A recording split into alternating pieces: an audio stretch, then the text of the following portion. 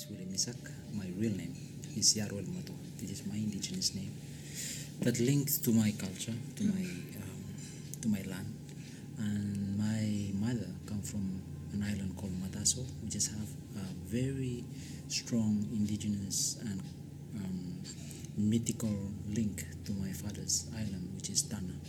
So I'm born in Port Vila, which is the capital city. I'm studying my background as I'm studying school in Port Vila, then moved back to Tana, where my father comes from. According to our culture, where your father comes from, this is where you come from. But I don't see myself in that position because my mother has a very totally different culture because where they have matrilineal cultural way of looking things, where my father's side is more patrilineal. Okay. So I come to those two mixed culture, which is make me a sort of, I see myself as a very rich indigenous person because I have the balance on when I talk in every area of my culture. I have to balance that to make it fair to my mother's culture as well as my father's culture. I am Francophone. English is my fifth language. Wow. And I study French, and in French, Vanuatu, after the independence in 1980, we adopt three national languages: French, English, and Bislama. So I spoke the three languages, plus my mother's language from totally different culture, totally different language, and my father from a totally different culture, totally different language. And my father, in his island, has 15 other languages, which is I spoke all of them as well. But I consider when people ask where English seems in my language position, I say fifth because if I add all the languages, I would say maybe English is a 20th language that I speak. Crazy. I learned Japanese at school. I speak a little bit of Japanese. What? And Spanish, poquito, but a little bit. So what makes me really get into this area of climate change? When I grew up on Tana, the tribe where I come from called Nauklamene. Nauklamene tribe means the brain of the island. And the name title that I have, which is Yarol Madwa, is like the protector of the people and the ones who look beyond the ocean to tell people to make sure that this is something coming. What is globalization and so on. I am among within my indigenous group from my father's side and even my mother's side. The only individual that I go as far is study that now I'm doing my PhD. Not all of my people from the two tribe from my mother's and my father's have that opportunity, and it really reflects my role as Yarol Madwa to be protecting the indigenous people from my island.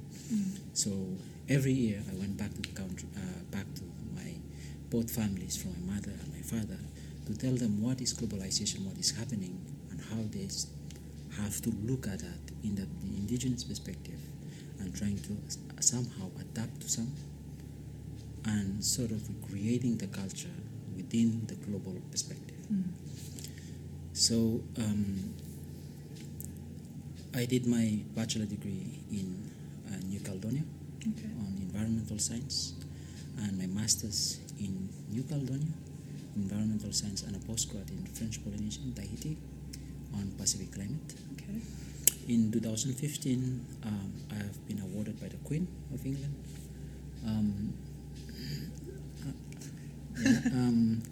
The award is because of the community services that I'm doing. Especially my project was focused at that time, making sure that people from the grassroots have access to water. And then when I finished my study, I came back to Vanuatu. I realized that the country needs someone in climate change, and the culture needs someone in climate change. So in 2017, I started negotiating for the government of Vanuatu on the issue of loss and damage. Why loss and damage? There is adaptation issue to talk about. There is transparency. There is finance for climate change. But I choose particularly that loss and damage is because I see more and more culture losing away, let's say, a non-economic loss. If you lose a life, if you lose an elderly in a mid of a crisis, let's say a cyclone, he goes with the richest thing they or she have in terms of indigenous knowledge.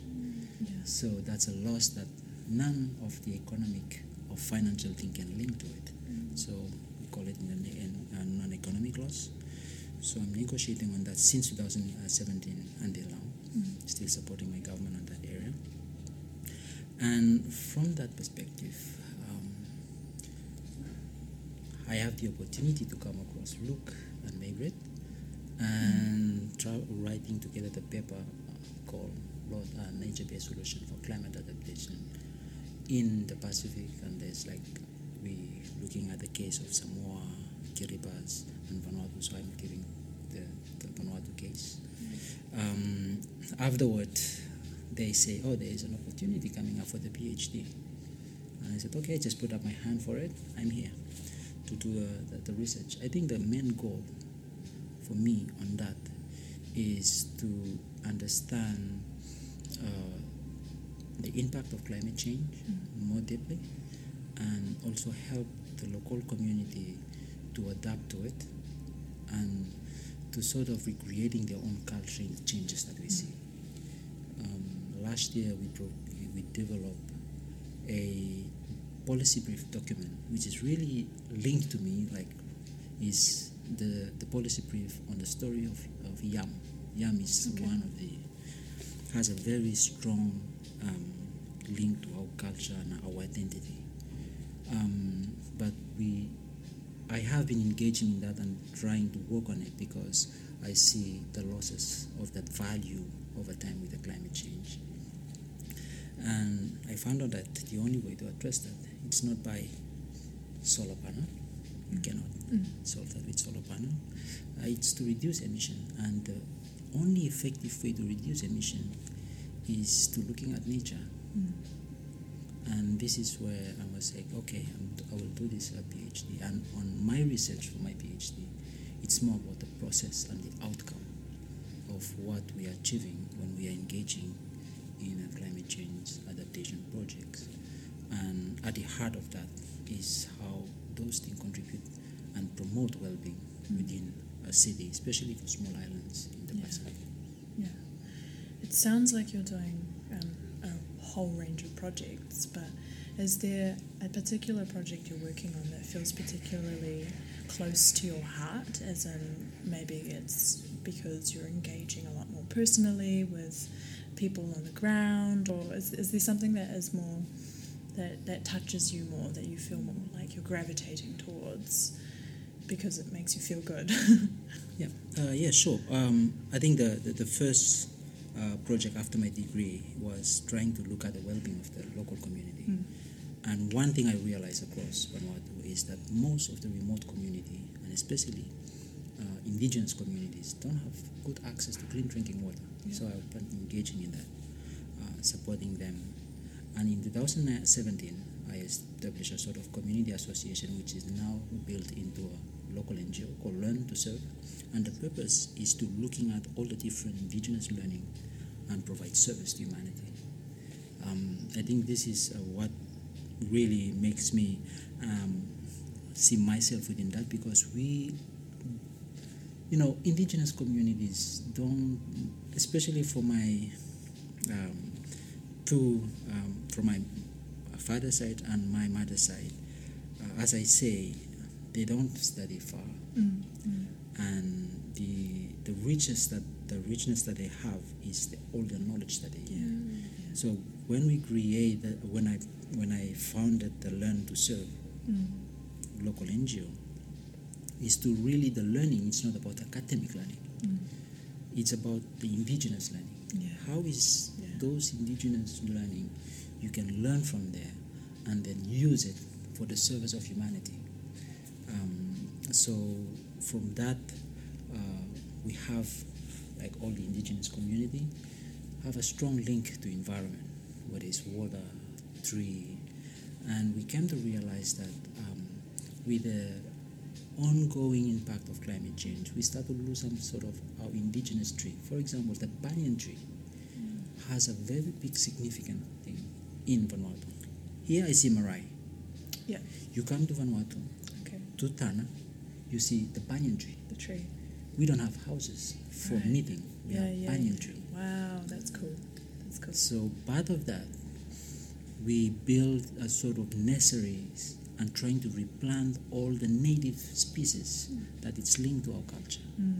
So one of it is banyan tree, and banyan tree is like a mother tree of within our culture, because it's a tree that accommodates all the birds from all colors and all diversity. And it is a tree that shaded everyone to come and sit under the tree. And by sitting under the tree, it's a sign of respect to our culture. Like in some places, when I went to New Caledonia, I see the Kanaki culture is to went to the, the house, and they make it very low so that you have to bend down, which shows that you have to respect that. Bow. Yeah. Okay. So for us, it's the big banyan tree. And even when you look at this big immense tree, you were like, oh, I'm too small when it comes to environment or nature. I have to protect it. And there's a say when I start talking with my community in my indigenous language. It says, "Numoptana la mala, yel mami la meliwak." It means that is from my father's side. Okay.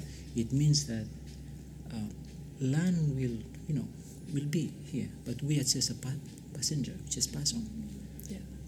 Use it, but it will be here. Let's protect it. So that makes that we have that project going on right now, and we are fortunate that UNDP see the importance of that project and provide some funding so that we raise thousands of trees to plant every year for that. I'm a negotiator, as I say, for the Vanuatu government. I travel a lot, which is unfortunate for climate change. But how I'm going to say that is when I go back to my highland, I replant trees to compensate the carbon footprint that I made for traveling to, for example, last year to Egypt and this year to Dubai. So those are the side of it. But it really links to that, and we have also the project that happening on the coral reefs. Where we try to replant the coral reef because even some of our people within my tribe, those who are linked to the sea, those who are linked to the, gardening, those who are linked to the wild nature, and so on, and those who have tribal link to a specific bird. For example, we have one of the bird on Tana from my father's side. Is indigenous, is endemic for Tana, and we have within our tribe there is a tribe that linked to that. And the cyclones, the intensity of the cyclones, when I look back, I see that even though we are going through multiple cyclones in the past, the community has built a resilience among that, because whenever we have cyclones, we unite, and that's the sort of the foundation of that value of indigenous people, where they're always united in everything, united for good and united for bad. So if you're making good things, they're united for. There's a bad thing happening, they're united for. And this is, I think, the foundation of that culture as well. And the richness come out from that diversity when they meet and start talking together. So this is how we contribute on the nature, and it's because it's embedded within our culture and within our way of living, within our food, within everything we are doing. As I say, the land we live on, and we are just passengers. We pass, we benefit from it, we protect it for the next one. That's really beautiful, and I just want to thank you for sharing quite sacred knowledge with us here and now. Something that I'm I'm getting from your kōrero is that it seems like you're holding space to nurture this Indigenous knowledge back home. So you're just providing the tools to sort of reclaim that knowledge and utilise it for the betterment of the people and the land. I like that approach because it's different. Obviously you're from there, and that's the difference between being an outsider coming in. But I like that approach because it's not like you're coming from the outside and telling people how to do things better. It's just sort of like nurturing what's already known and uplifting those values and working what's always been known to, reclaim that knowledge and like work with the land again. I really, really like that. Would you say that's kind of, that's a value of yours? That's something that you're trying to do? It sounds like it is. I don't know. Reclaiming knowledge, I would put it in a different way. Okay. I would say